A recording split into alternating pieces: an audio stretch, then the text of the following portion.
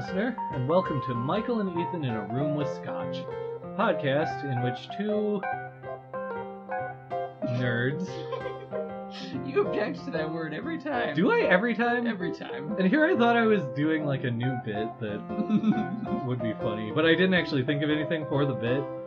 You just knew insert bit here. Yes, I'm going to record a bit later and send it to you. Oh, okay. Which is actually, gentle listener, you should sort of behind the music here.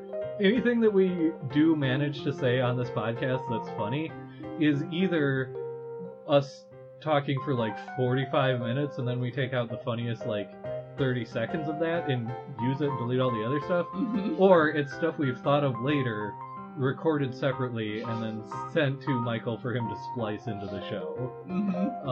You can tell, like I say, you can tell those ones because they're the funny ones. Right. Yeah. Anyway. That's how you know. So, now we've taught everyone how to make podcasts.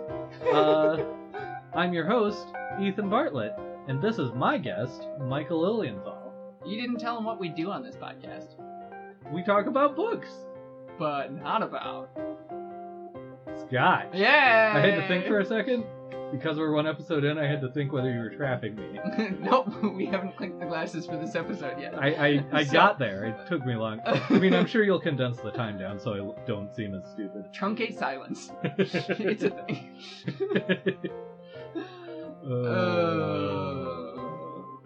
Yeah, so. Well, after that nap that we both just had. That was good. Good thing that whole truncate silence thing is still in effect. Yep. As you know, gentle listener, if you listened to the last episode... Which was part 1, and this is part 2, yeah, so if you didn't listen to that, what's wrong with you? That's what I was going to say. Also, I feel like that's a bit we do every time. Yeah, but, it is. It's true. Man, we should just start numbering these, and then the introductions would just be us, like, saying numbers. Like, 1, 2, 3, 4, 5, 6, 7. Yeah, anyway. So yeah. Go back and listen to part 1, in which I tell you not to read the book, even though I'm about to tell you to read the book. But as you know, we are drinking Lagavulin 16-year-old Islay single malt Scotch whiskey. I feel like the last time we had an Islay on the show, we figured out how to pronounce Islay. Islay, yeah. I think we're doing pretty good with Lagavulin, as far as I know that's correct. As far as I know. So, like, eventually we'll get the other 98% of Scottish words correct. Right. So, we are both very excited about this one. And I'm going to... Wait, no, I can't do those both at the same time. Karen, come here and please read the rules, please. Karen, what are the rules? Rule 1. Once the scotch is poured and the glasses clink, the scotch must not be mentioned at any time. If anyone mentions it, they lose. Rule 2. No one's mother should be mentioned in any pejorative sense or any other sense not directly indicated by the text of the book being discussed. If any mothers are mentioned, the mentioner loses. Rule 3. Ethan must never say the phrase, first paragraph. If he does, he loses. Rule 4. Michael must never say the words vampire, vampiric, or any derivative thereof. If he does, he loses. Rule 5. If anyone has to use the bathroom during an episode, he or she loses. However, this should not stop anyone from doing so because this podcast is anti-UTI. Rule number 6. The wives are entitled to 1 glass of scotch or some equivalent beverage. Rule number 7. If 4 scotch-centric episodes pass with no losses, then everyone loses. And what happens if someone breaks the rules?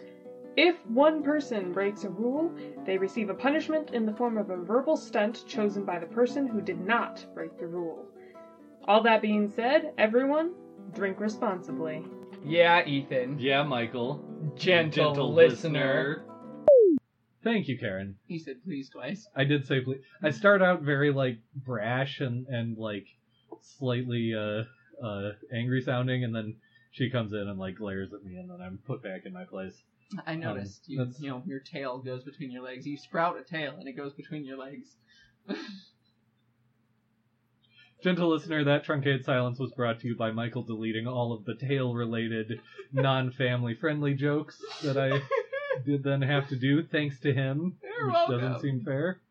But yeah, here we go. So, as you know, once we clink these glasses, the rules go into effect. Yeah, top me off here. Merci. De rien. I had to look up how to say de rien one day when I met a French guy at the deli I was working at. Uh-huh. And I told him I had taken French in high school. And then at the end of the interaction, he said merci. And I couldn't think of the word for you're welcome. And it was just the worst. Oh, yeah, that would be the worst. So anyway. And he thinks you're a liar. I know, right? Like, what 5 words do you learn on the first day of French class? Shoot, and I was trying to think of a French salute. I can't even do that. So I'm lying. I don't even know what French is. But the closest thing I can come up with is a New Orleans one. So here's mud in your eye. Steady?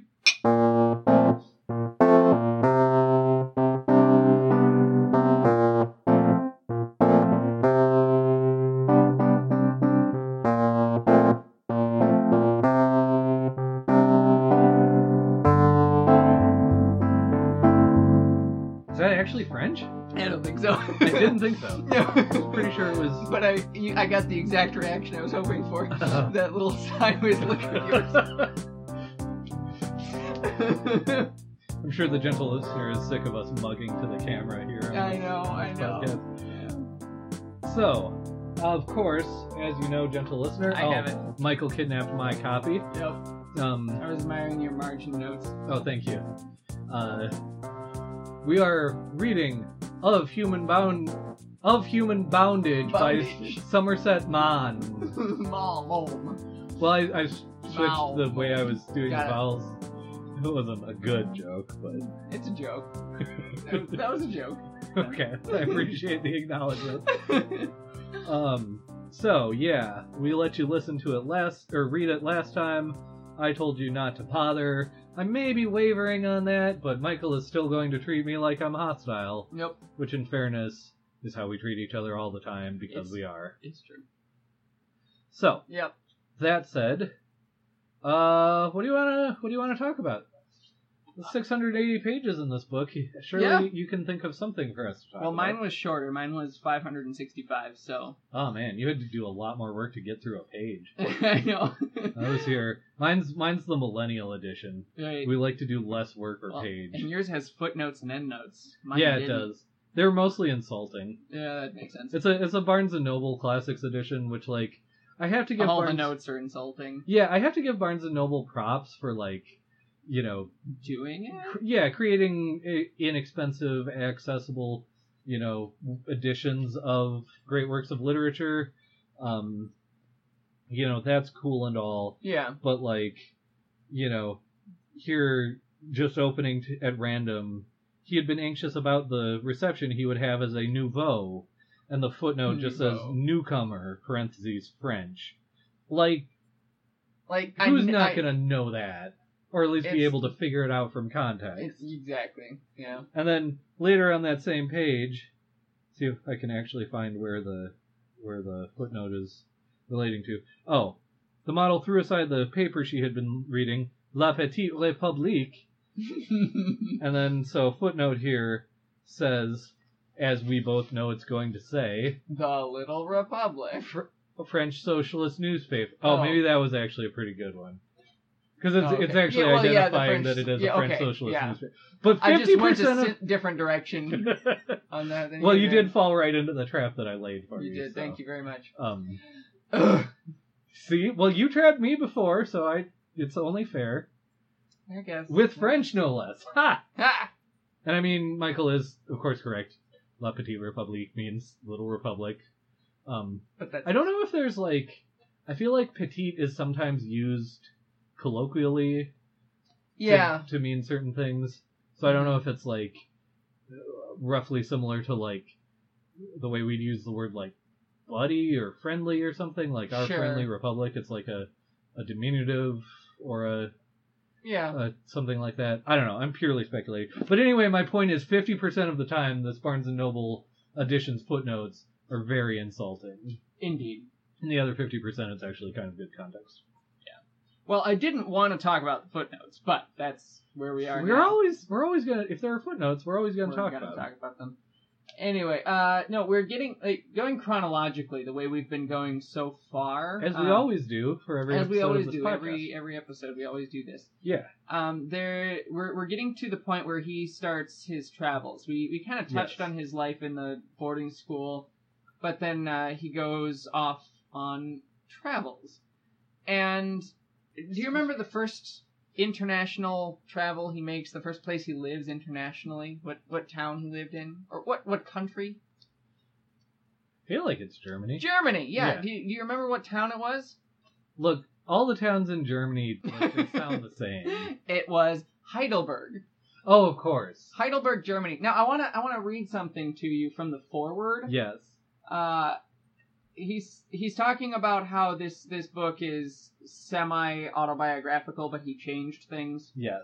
so that it was not perfectly autobiographical. Anyway, so, for instance, I sent my hero to Rouen, which I knew only as an occasional visitor to learn French, instead of to Heidelberg, where I had been myself, to learn German. What did the author do in the foreword? In that sentence right there, Ethan? I'm gonna say lose. He lost. Yes. Because he lied. Number one, Wait. he went to Heidelberg, very specifically, Yes. and learned German. He never went to Rouen. Philip never went there. He went to Paris. Wait, what's the lie? That he sent his hero to Rouen, But didn't he send him there not to Heidelberg. in an earlier edition of the book? I don't think so. Can I see this? Because I'm pretty sure he's comparing the life of his character to the life of himself. Okay. No. Okay. Is that what he's saying? So he's talking about an earlier edition of this book that he sent off to Fisher and Unwin. And he says, and it got rejected. It got rejected by everyone. Okay. He says, I was fortunate, for if one of them had taken my book, which was called The Artistic Temperament of Stephen Carey, Nice. I should have lost a subject which I was too young to make proper use of. Gotcha. Okay, I misunderstood that. I am really sorry to douse No, that's okay. your Nabokov parade here. It wasn't necessarily a parade because I was just mad at him initially, but it doesn't matter. It doesn't matter whether he lies here or not. He's Fine. still a liar. He's still a liar. He's still a liar Anyway. and a tricky boy. I did want to talk about going to Heidelberg, though. Sure. Because yes. this is the first choice that Philip makes for his own life. Yes. To go to Heidelberg. Yes. In defiance of some of the, in fact, probably all of the major authority figures and influences in his life, including, if I'm recalling the chronology of the book correctly, his lover / mother figure. Yes. What's her name? Mrs. Or Miss. She's not a Mrs. She's a Miss. Yeah, she's a miss. Because she was a spinster. Why can't I remember her name? Because she's the first one. Yes. The one who deflowers him. The one who there's like a multi-page... Thank you for putting the word deflower in this podcast. You're welcome. The one who there's like a multi-page debate between him and his uncle and his aunt over how old she actually is. Yes. Her actual age is impossible to determine. Which, like, literally makes it impossible to determine whether she's, like, the correct age to be his lover or the correct age to be his mother or where in between she might be. Yes. She's definitely older, but that's all you can really tell for sure. Mm-hmm. So we're gonna start out every episode of this run on of Human Bondage. We're gonna start it talking about Oedipal complexes, right? Obviously. Every single one. Obviously. Okay, Yeah. just making sure. Well, okay. I do kind of want to talk about that a little bit since we're talking about what's her name, and I can't remember her name. Dang it. It's in the book. I know it is, and I'm not finding it. But so, how would you characterize how every female character is described, besides motherly, in physical appearance in this book? Well, that's impossible to say. Impossible to say. Yes. Okay. Because each and every female character in this book is described two ways. Okay. And they're described as being incredibly beautiful, Uh-huh. and each and every same character who is described as being incredibly beautiful is also described as being hideous and repulsive in one way Yes, or the other. thank you. And that is, those descriptions are in direct inverse relationship to whether Philip is in their presence or not, or like how in their presence he is. I want to say, I would not stake my life on this claim, but I want to say at one point, maybe even in Heidelberg, a female character gets uglier in the course of a description where he's walking up to her. Yep. From a distance, she's beautiful. Yep, and I by was the trying to time he think of gets that there- exact thing, Yeah. too. But because, yes, Philip idolizes women when he's not in their presence. Yes. But then, as soon as they're gone, he idolizes them. But then, as soon as he sees them, he notices all their flaws and hideousnesses and stuff, and they're ugly. With the exception of one. There's only one woman who has no physical flaws in this entire book. Do you know? Do you know who it is? It's Sally. Okay. See, I was trying to decide how cheap you were being with this question. Okay. And the cheaper that I thought you were being, the more I was going to say either his mother or his aunt. Sure. But I didn't think that's where you were going with it, but I couldn't remember. No, and Is Sally I guess never? She's No. she never has physical flaws. never physical flaws. Is she not described as too thin or Nope. bony or something? at one Nope, point? she is the opposite of bony. She is fleshy, and Wait, which one is Sally? Sally's the one he marries at the end. Oh, okay. Never mind. I was thinking of the one that the one that destroyed his apartment. Oh, that's Mildred. Yeah. No, Mildred and is, Sally, is very absolutely, similar sounding names. Of course, yeah, it's easy to mix those up. Yeah. No, Mildred is described as maybe the ugliest of the women, but the one that he idolizes the most. Yeah. Which is fascinating. Yeah. And just a fantastically healthy way to think about So anyone really. Yeah. We're leaving the chronological order of things here a little bit, but so talking about this, there are two ways to look at this. I think maybe more, but two that are forefront of my mind when he's viewing women this way, and ultimately marries the one who has no physical flaws. Right. One is just a superficial sort of putz. Finally found the actual beautiful woman Finally, who stayed beautiful. Right. But even then, like, the only flaw she has is that he explicitly says he does not love her. Right. But that love to him is an interesting thing. Yeah, speaking of, like, unhealthy psychological complexes, like, we could write an entire academic paper on his conception of love. Yeah. And at no point would it be similar to a realistic or healthy conception of what love is. No, absolutely not. When he says he loves or doesn't love someone or something, he does not mean what you think he means. I don't think he understands what he himself means. Yes. Mm-hmm. Yeah. Yep. It ties right into the title of Human Bondage. It's bondage to desire, bondage to passion, and it's something that he wants, and he ultimately winds up idolizing the feeling of desire or wanting a thing. It's the wanting of a thing that gives meaning to his life. Yeah. That is his conception of how much he loves someone is directly tied in to how much he desires them in some way or another. Right. Which is probably why the minute he gets into the presence of whoever he has a thing for currently, he instantly like starts questioning everything and in his mind stops loving them, yes, quote unquote, because he's no longer desiring them because the desire is at least part of it is fulfilled. Yep. And so he doesn't have the feeling anymore that he associates with love. Right. Yeah, that's interesting. I think you may have been going to say something like this, but you said there are two ways that you could think about how he you could think about how he thinks about Sally. Yes. And the one is that superficial one where it's like, oh, well, I finally found someone I always consider beautiful, and that never goes away, so I better marry her. The other way is the tail wagging the dog, where possibly he always finds her beautiful because he actually loves her. Yes, that's what I was going to say. That he finally just, gets over himself to an extent. Yes. And, like, he doesn't think he loves her. Right. But he actually does. Right. And that, like, because it's not what he has conceptualized as love. Right. But he really does love her. And so he doesn't see any physical flaws in her. He sees her perfection. And it does kind of, the way it resolves, the way the whole book resolves in that way is kind of an attack of, this is what you want, so settle for it.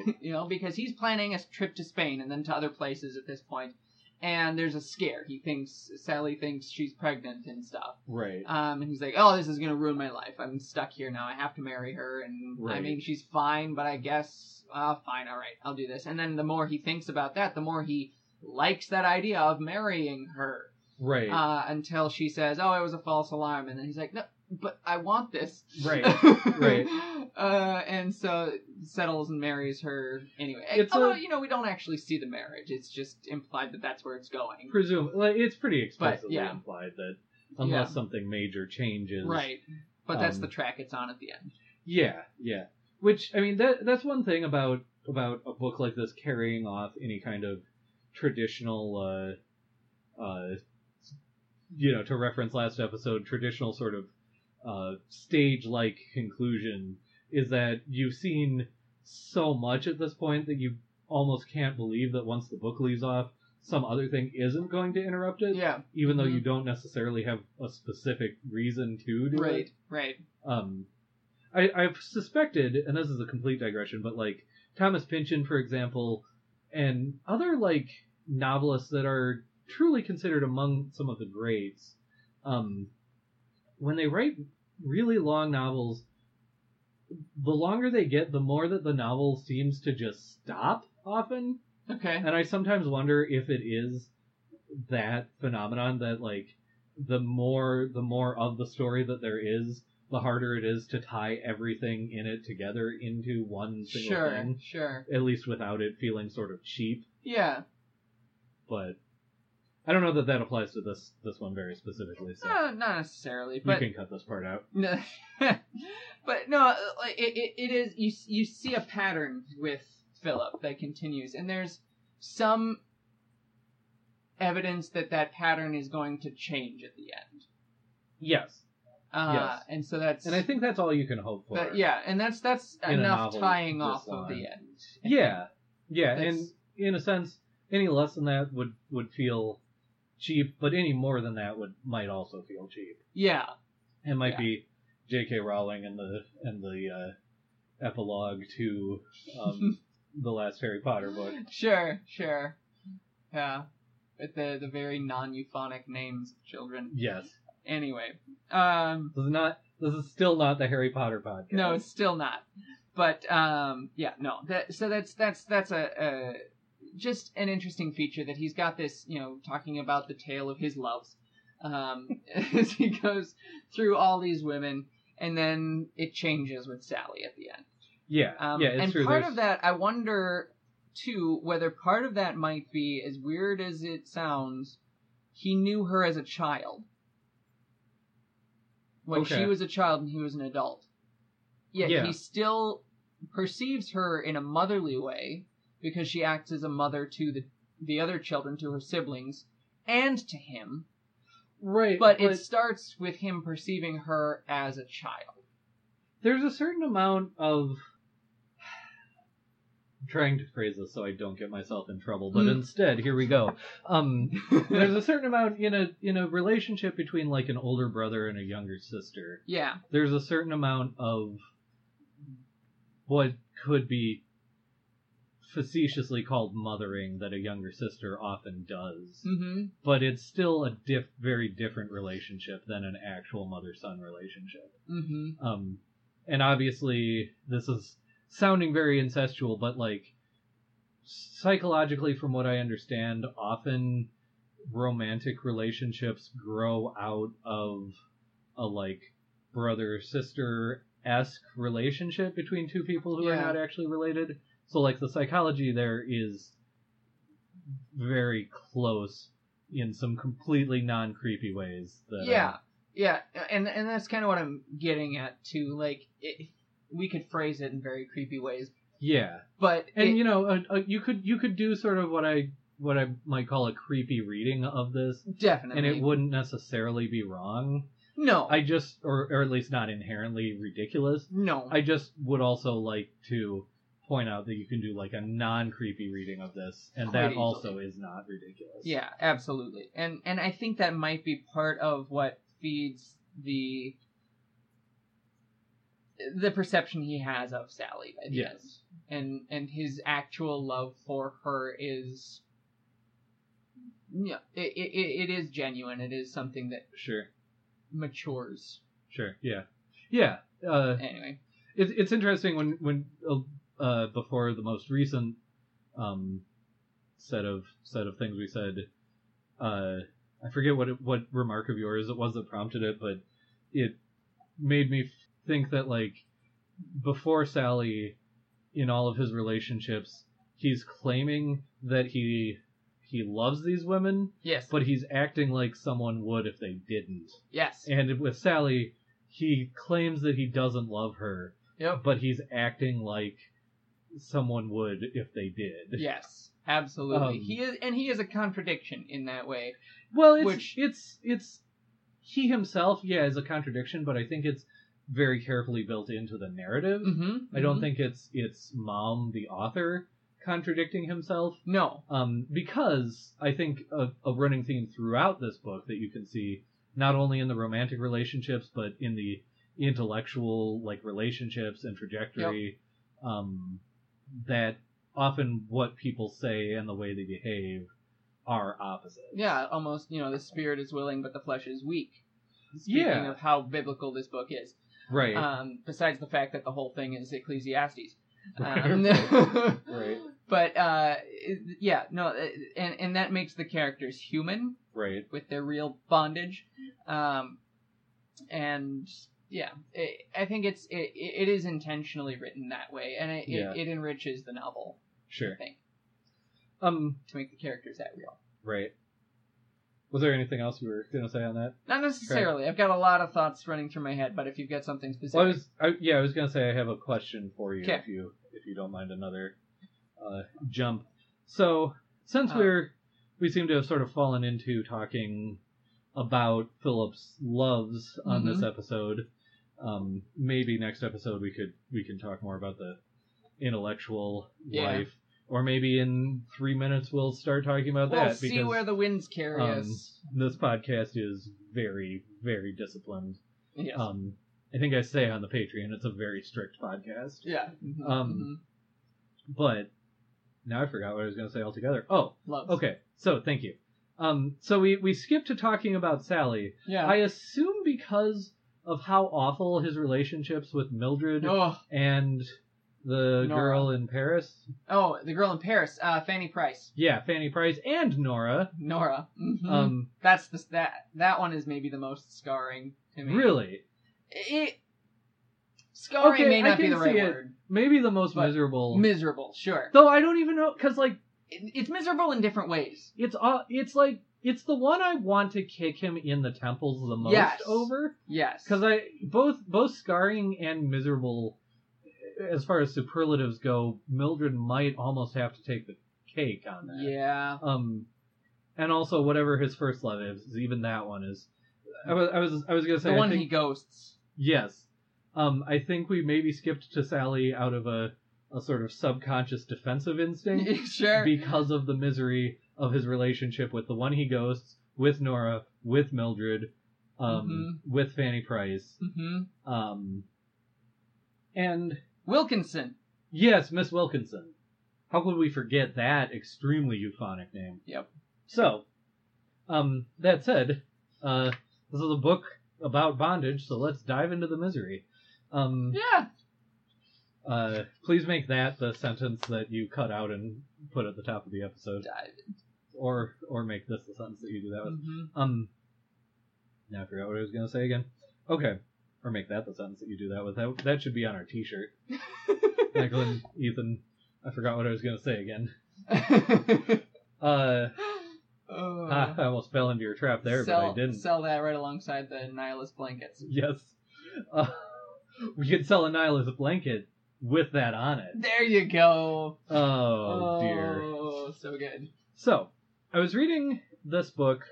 We took a vacation with my parents a few weeks ago. And my mom was every time she looked across the room and saw me with that book, she'd sort of give me this like sympathetic look. Like, speaking of Oedipal complexes, here I am bringing up my mother out of a clear blue sky and talking about her sympathetic looks, but she, sort of the way that a mother will look at a child of hers who is like has the flu or some other sort of suffering that they would like to relieve, but they can't. They just have to let them go through it. And so she and I were talking about this book, appropriately / inappropriately enough. I promise I'm going to leave this thread eventually, but please do. Because I was wondering if she had read it, because she did some time as an English minor, I think, when she was in college. So some of the books that I read that like very few other people have read, she has read, but she had not read this book. She had, however, seen the film version with Bette Davis. Okay. I don't suppose you've seen the film. I have not. I honestly, it crossed my mind to dig it up. I'm sure it's in the library system. Sure. And like watch it in preparation for this mm-hmm. for this run, but I completely failed to do that. But the conversation with my mother, she said, "Yeah, I remember Bette Davis as that awful woman." That awful woman. And I was like, "Mom, you're gonna have to be a lot more specific because there were like 5 of them." Yep. And I would guess Mildred. Okay, yeah, I was literally starting to say I'm gonna let you guess, but okay, just went ahead without me as per frickin' usual. Yeah. And we're right as per. No, I don't want to give you that credit. Anyway, so yes, apparently further questioning. It does seem to have been Mildred. I was like, did she work in a shop, and was she literally the worst, even though there were a bunch of other worse ones? But the question to number 2 was, I don't know, because there was only the one. And the answer to number 1, though, was yes. And so this is the question that I'm ambling towards, is what do you think of the fact that, again, neither of us have seen this film, so it's like even more speculation than usual, but at least the film focused so much on Mildred that my mom could only remember her. Sure. And to the point that my mom insisted that there weren't any other like major female characters in the film version. Sure. What does that tell you, if anything? It makes perfect sense to me because Miss Wilkinson appeared on the scene and was kind of a prop for him, and then he ghosted her and she's gone. Right. Fanny Price just kind of swept in and out, by no seeking or interest of his. Right. Yes. Then Nora was a fun fling for him, and I think he really, fun fling, and also the best thing that ever happened. The best thing that happened to him at all. Yes. But she would have been great for him. But that's maybe the point there too. There's a period in the novel where Nora and Mildred are kind of set against one another, and that's where he treats Nora the most abominably. Right. Preferring Mildred to her. Yeah, because he's also the worst. He is the worst. But the distinction is drawn that Nora loves him and he doesn't love Nora. He loves Mildred and Mildred doesn't love him. Right. And so that's why Mildred becomes the focus. It's because she's the one that he loves, whatever that means to him. Sure. He loves Mildred. He wants Mildred. Everything is about Mildred. And further, I will say Mildred is the only other character we get a chapter from her perspective on. Yeah, that is true. Every chapter of the book is from Philip's perspective. We get one chapter of Mildred's perspective, and she's the only one who gets such a chapter. Yeah. And so that would be why. the film does the same thing, and makes her such a central character. And I think that's an interesting thought. Go ahead, finish your. And that's intentional too, because Mildred is something that Philip does need to get over. Sure. She is the final passage for him to get through. She goes through all this crap before he himself suffers through the crap of poverty and needing to work in a shop and all of that, and degrade himself and such. And he needs to get through this aspect of, he does offer her, as cynical as we can be about the transactional nature of the gift he gives her of, here, live with me and just, be my servant. Right. My unpaid servant, I'll give you room and board. It was really nice thing for him to give to her, and she threw it back in his face. Yeah. Because she misinterpreted it. Right. Partially. But he needed to go through that of, actually offering her love at that point, when he insists by that point that he doesn't love her anymore. She disgusts him. But he is actually offering her love, if we use love synonymously with grace. Right. And he needs to go through that, seeing that rejected, before he then can appreciate love that is given to him. Sure. And see that. Sure. So it's almost... So it makes sense to you that maybe if we are taking this 680-page novel or 600-page novel and condensing it down into a 2-hour film that makes any sense... Yeah. So you've got 120 pages of screenplay. Right. That, maybe if you have to sort of centralize something, the whole Mildred arc is in a sense is the microcosm of his. And she recurs too. Yeah. And then haunts him later as well. Yeah. Even when she does finally disappear. And I think I can't remember if the language actually says it, but I think he says that's the last time he saw her several times. I think until so. the actual time he does see her for the last time. Then he still sees her, but thinks he sees her and doesn't actually. There are women he sees that he thinks, oh, is that Mildred? No. Yeah. So she lives in his subconscious. Sure. That's interesting. Do you remember the movie Up in the Air? Did you ever see that movie? I don't think I did. It features George Clooney as someone who basically large corporations hire to fire people. Like he specializes in freelance firing, mass firing people essentially. And I guess I'm gonna give this first. I'm gonna give a recommendation. It's a very good movie. That I think it got nominated for Oscars the year that it came out, and I kind of haven't heard a whole lot about it since then, but I don't think it deserves to disappear into oblivion. It's one I get an urge to rewatch periodically. So first I'm going to say, if you haven't seen it, gentle listener, go see it. And then I'm going to say, spoiler alert, I guess I'm sorry, Michael, but anyway, that's the exact arc that George Clooney's character in that movie follows, is that he starts out as sort of a cynical, cold-blooded person, like the type of person you'd expect to be someone who fires people professionally. But he first allows himself to go into a sort of open himself up, make himself vulnerable. He meets someone that he finally thinks, here's a person that I can care about, and he sort of lets himself do that. And then he gets rejected. That's the flip into either the climax or the flip into the third act in this movie, is that he finally lays it all on the line. And sort of, if you know your romantic comedies, you're expecting this to be, the I'm just a boy standing in the rain kind of moment, and she rejects him brutally. But I think it ends up being that ultimately redeems his character by the end. That's awesome. And he doesn't have a Sarah? Mildred. No, Sally. Sally. Thank you. All these female names look alike to me. he doesn't have a Sally in that movie to Sure. provide a happy dating ma, but it almost like doesn't matter.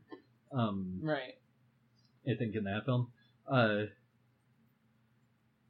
So and I remember at the time, I remember like watching this. I may have watched it like a few times around when it came out. Like it kind of profoundly affected me at the time.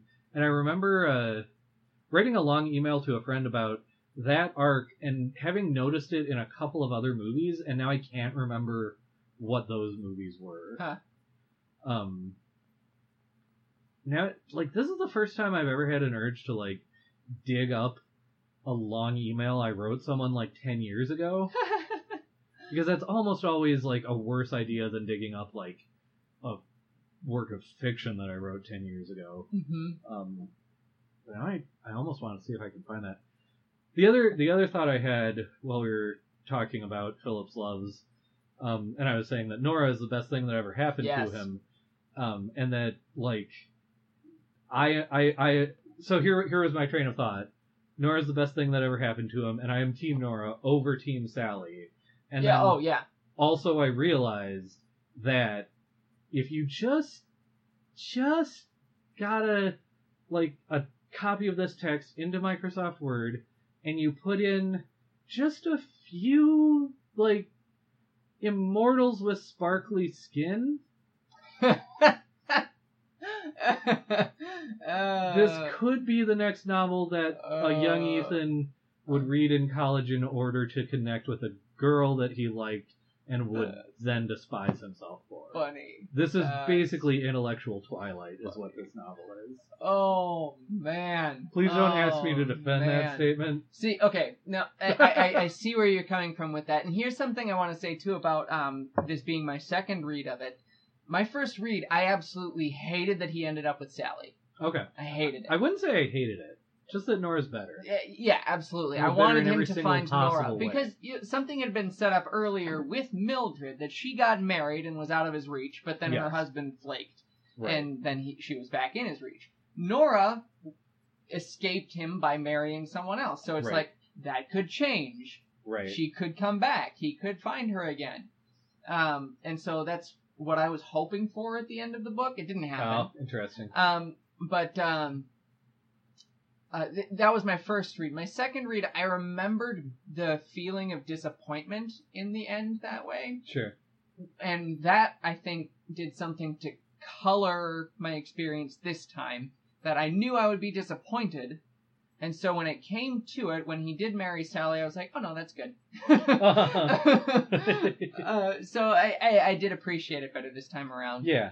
I mean, I think that if I personally met these women, I would 100% make things work with Nora if they possibly could. Yep. I do think that she was way too good for Philip. Yes, absolutely. Because Philip is an ass. Yeah. And just needs to get over himself. Yep. Which, here's a point. I don't know if he does at the end. Yeah, that's something I was gonna bring up at some point. I was maybe saving it till the next episode, but who knows? Yeah. I mean, you can see from this very meticulous plan sheet Oh, yes. that I've laid out here, This clear we have digressed. Excel spreadsheet of topic discussions per episode. Yes, with beat by beat, minute by minute, Yep. laid out topics. If the gentle listener were to ever acquire a copy of the life and opinions of Tristram Shandy, first of all, they would know why we called them the gentle listener. Yeah, it's true. And second of all, you could go to, I think it's book 6, towards the end, where the narrator, Tristram, lays out how, like, in diagram form, lays out how he tried to tell each of his volumes in a straight line, and ended up completely failing to do that. So it's these, like, squiggly, lines that sort of go all over the page. And that is what I think about at least once per episode on this podcast. Yeah, that's what this podcast winds up being. But anyway, that said, since you brought it up, does he get over himself in the end? And this is where we talked about the pattern of his life a little bit. Yes. And part of that pattern, the pattern of his loves, for one instance, but the pattern of bondage. Yes. Where even from a very young age, he has an experience and feels free, and it's this. Yes. At last, I'm free, and it's not too much longer until he's dealing with another bondage. Yes. And then we get another. At last, I'm free. And then another bondage. And it's that same pattern over and over and over again until finally he does get to this point with Sally. And now it's freedom at last. At last he's finally free. And yes. when that comes in, it rings hollow because it happened does. so many times before. No, you're not actually free. You're still bound. You're Right. still bound to the same thing. Well, and here's... And I think it is... Ultimately, I think it is a perfectly ambiguous ending. That Yes! It is the poet or the pendulum, Mm-hmm. or the pit or the pendulum. Poet or the pendulum is a Nightwish song. Anyway, Still good. it's the lady or the tiger. Yep. Essentially, except you have to read 680 pages to get there. Right. At least the lady or the tiger guy gave it to you in 5. Not that I'm bitter. Anyway, it does potentially ring hollow, and one of the I can't find a better phrase. One of the bondage patterns in this book Mm-hmm. is closely related to what you said. That idea of I'm free. Oh wait, no, this sucks. Mm-hmm. And related to that, what he's doing, what he's trying to accomplish, that leads him to all these moments of perceived freedom. What he's trying to accomplish is to essentially break out of the mold that his uncle and aunt would have liked to pour him into. Yes. Essentially, they have a whole, idea of life, you could say, even a philosophy of life set up for him that has very little to do with what I would call Christianity or spirituality, Right. other than as a prop or a one act of the script of this life. Yeah, or even like a hat to go with the rest of this outfit. It's this, they want him to go off and become a doctor. Well, first of all, he even starts much younger. They want him to go to the right prep school. Yep. Go to the right upper level school, go to the right university, get into the right profession, marry a good English girl, settle in. I forget, what do they want? Do they want him? They want him to become a vicar, is the plan A, right? Well, he says he wants to be a vicar. That's right. He comes up with that idea. But they're thrilled about it. Yep. And Doctor like, is, yes, this is perfect. Yeah, and then Doctor is like, okay, if you can't be a vicar, yeah. And then he decides he wants to go off to Germany. And they're like, no, why would you do that? And he does. And then he's like, I'm done. I'm leaving. And they're like, why can't you stick with it? Right. Yeah, and so they're trying to pour him into this very specific, like, cultural and economic mode. Mm-hmm. We'd call it being middle class today. Yeah. Right, or upper middle class, I don't know. But essentially all of his attempts at freedom are attempts to break that mold or jump that track to get off the, what he perceives as bondage. Mm-hmm. Excuse me, and but then, as we've said a few times now, every attempt to do that lands him in some other kind of bondage. Yep, which I would argue is ultimately the same bondage. Right, exactly. Mm-hmm. And that's even in his attempts at spiritual freedom of becoming an atheist, he finds himself acting like someone would if they were a Christian. Yep, still trapped in the same morality and even behavior. And even if he's not, there's no alternative. Like his one, drunkard of a friend essentially says, like, you either have to be a complete cad, a complete, criminal or whatever, or you have to like act like you would if you were a Christian. Mm-hmm. And you can argue about sort of social structures of the time and the idea that alternatives had not been developed or articulated yet, except that Lucretius wrote On the Nature of Things before Christ was born. So, the more you know about philosophical history, the more difficult it becomes to claim that there were not alternatives even in the 1900s. Yep. Or the 1800s, whatever. But what he ends up doing, especially in sort of the back half of the book, is hitting this peak of attempts at freedom and then sort of shambling backwards into a life that, in at least its sort of outward trappings or its general structure, greatly resembles the one that his aunt and uncle wanted for him in the first place. Right, and he becomes a doctor. Yep. He gets at least engaged and presumably married to really a good English girl. Almost like the archetype of a good English girl. Yep. Mm-hmm. Maybe she's a little lower class than they could have hoped, but as long as he's a doctor, like, that'll sort of fine. Equalize for him. Mm-hmm. So what I'm saying there is there are sort of two ways to read that. Sure. The one is sort of goes along with the title of the book of Human Bondage, to say that no, he can, like a bear caught in a bear trap, he can flail and wrench all he wants. All he does is work himself deeper into the trap. Mm-hmm. You could say that at one point and just say that he ends up there because, everything is predetermined. Oedipus will always sleep with his mother. And, he will always have ended up in this life. Or, there's an alternative reading, and that's that even though he ends up in this place that is at least very similar to the one he tried to escape from, it's a better place for him having tried to escape from it. Sure. In other words, he's been presented with, I can never remember his name, but his friend who literally drinks himself to death with Cronshaw. Yeah, Cronshaw drinks himself to death with eyes wide open. Yep. Says on multiple occasions, like, no, I'm not gonna give up the drink. Yeah, like, I should give up the drink. Like, this is going to kill me, but I'm not going to do it. Yep. Philip's been presented with that alternative. He's been given choices and taken choices along the way, that have led him here. And I always say that doing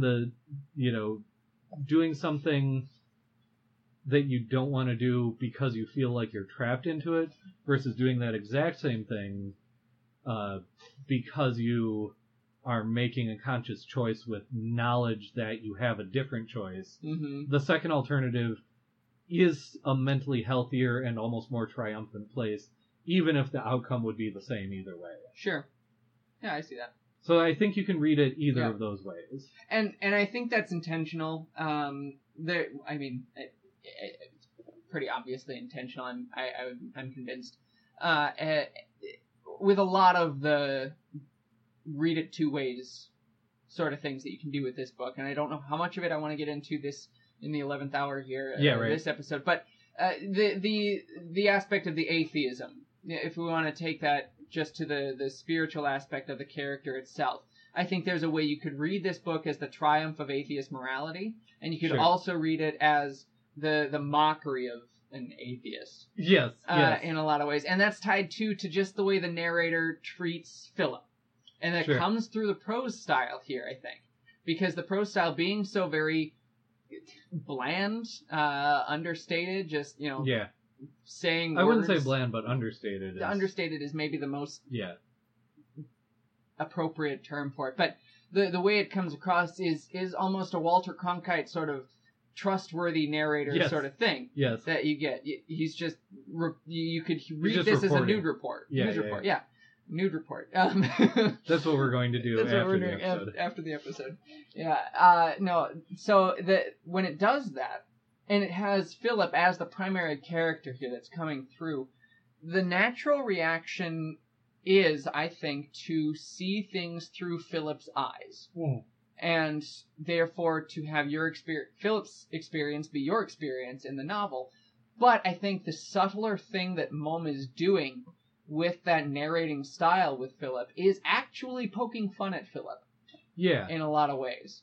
Not only just pointing out the stupid mistakes he makes, Right. But even the inner turmoil he has, bringing that out naked, screaming into the light, right, is accomplished by that narrating style. Yeah. And so it's that same duality of you experience this with Philip while you can examine it. Right.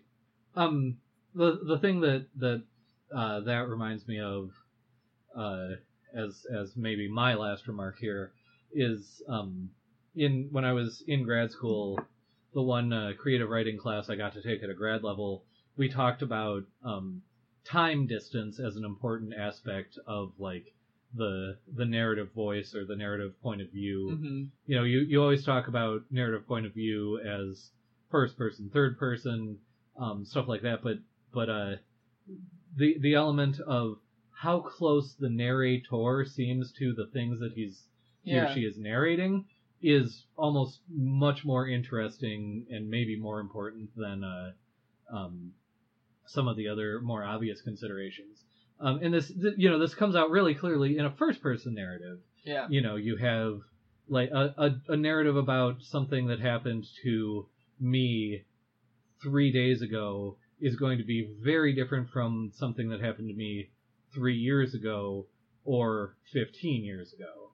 You know, 3 days ago, it's going to be very current. All of the emotions are going to still be there. Right. 3 years ago, you know, I've maybe had some time to reflect on it. So maybe the highlights are going to be there, but I'll be at a little bit of a distance. 13 years ago or 15 years ago, like, you know, I was a kid, so I'm much more likely to be critical and maybe to be sort of bemused or have a separation from that. Yeah. And I think for what you just said, this goes back to that preface or forward. Whatever he calls it. Yeah. Where Mom talks about how the first time he tried to write this novel, he was very young, like maybe much closer to the age that Philip is at the end of it. Yeah. And that when he essentially, from what I understand in the forward, essentially completely rewrote the same novel, he was at least 15 years older, if not more than that. Mm-hmm. Which gives him, I think, probably that some of that distance to be able to do the thing that you just said, where he has like a wryness to him, where just because Philip thinks something very intensely or feels it very intensely doesn't mean that the narrator has to be right. Yes, be right on top of it with Philip. Yeah. And I was gonna say, you know, it's obvious in first person. You can still do it in third person narration. Sure. It's just more difficult to identify, maybe more difficult to quantify. But I think here, where Mom explicitly is writing an autobiographical novel, I do think that's maybe key to interpreting it. He's had some distance from the event, so he can be maybe more honest and certainly more sort of critical and not accept that Philip is right just because he thinks he's right. Yes. Mm-hmm. Absolutely. I think that's a very good note to end on. I would say so, unless you had anything else, but it sounds like you're good for the moment. Point. Yep. Not that won't take us another hour. Exactly. I hear you. So, thank you once again, gentle listener, for staying with us here. Next time we will be reading part 3 of On Human Bondage, or this will be part 3 of our reading of Human. Well, there will be a special Bondage. In between. After this one, we'll have. That's right. A Next break. time we will have a special on this audio to be edited in later that Michael will definitely do. The Tempest by William Shakespeare. And now you know. And that'll be what our special is on. Wow, what a great idea we had for a special, right? Isn't it, though? So, and then after that, we will be resuming Of Human Bondage. Read along if you want, if you haven't already. If you're in the middle of it, keep on trucking. It gets.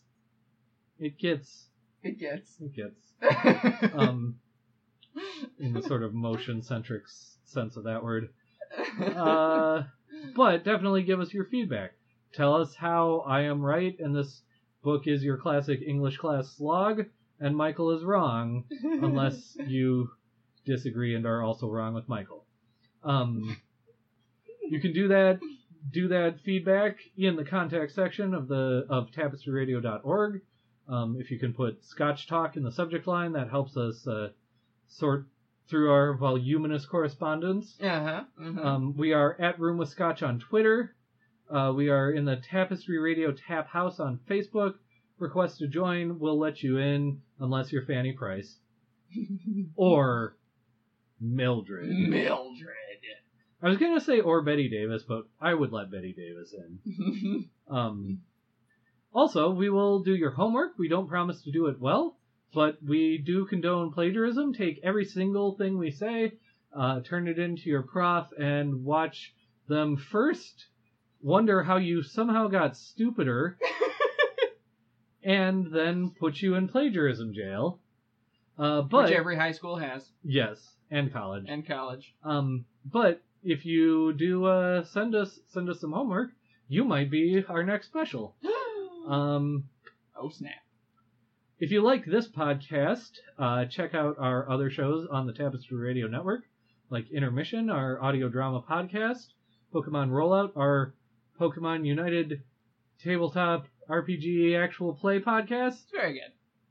Did I miss a word? No, you just kind of got some out of order. Okay, that was what I was, like, the best I was hoping for, so. Sure. And please rate and review us on Apple Podcasts, Stitcher, Google Play, Podkite. Podbean. I know that exists. I think we're on that. Okay.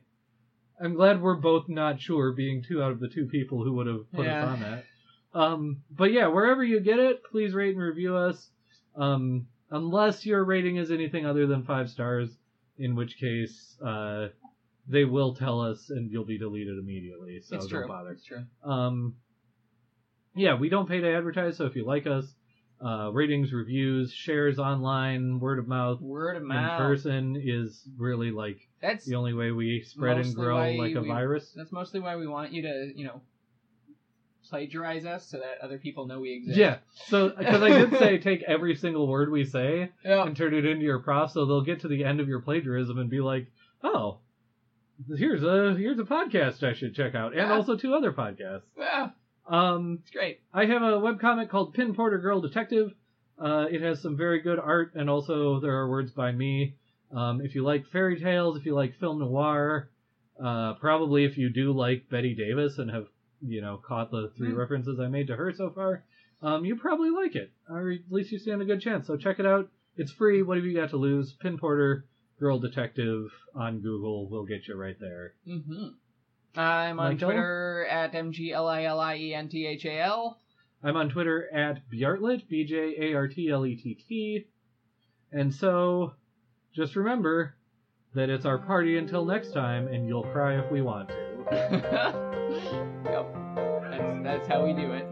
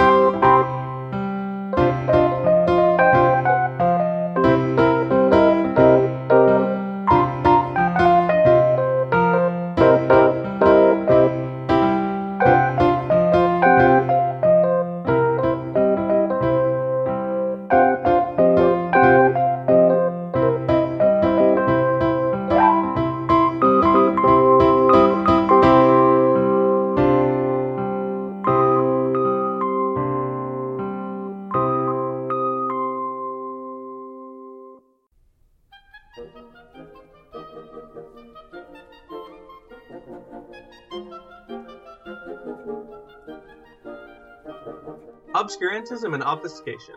Orally observed, gentle listener. Gentle listener. Gentle listener. Gentle listener. Obviated objects of oblivion. Obambulating about. Offered unto you. Offered unto you. Offered unto you. In the Tapestry Radio Network. TapestryRadio.org. From our fancy to yours.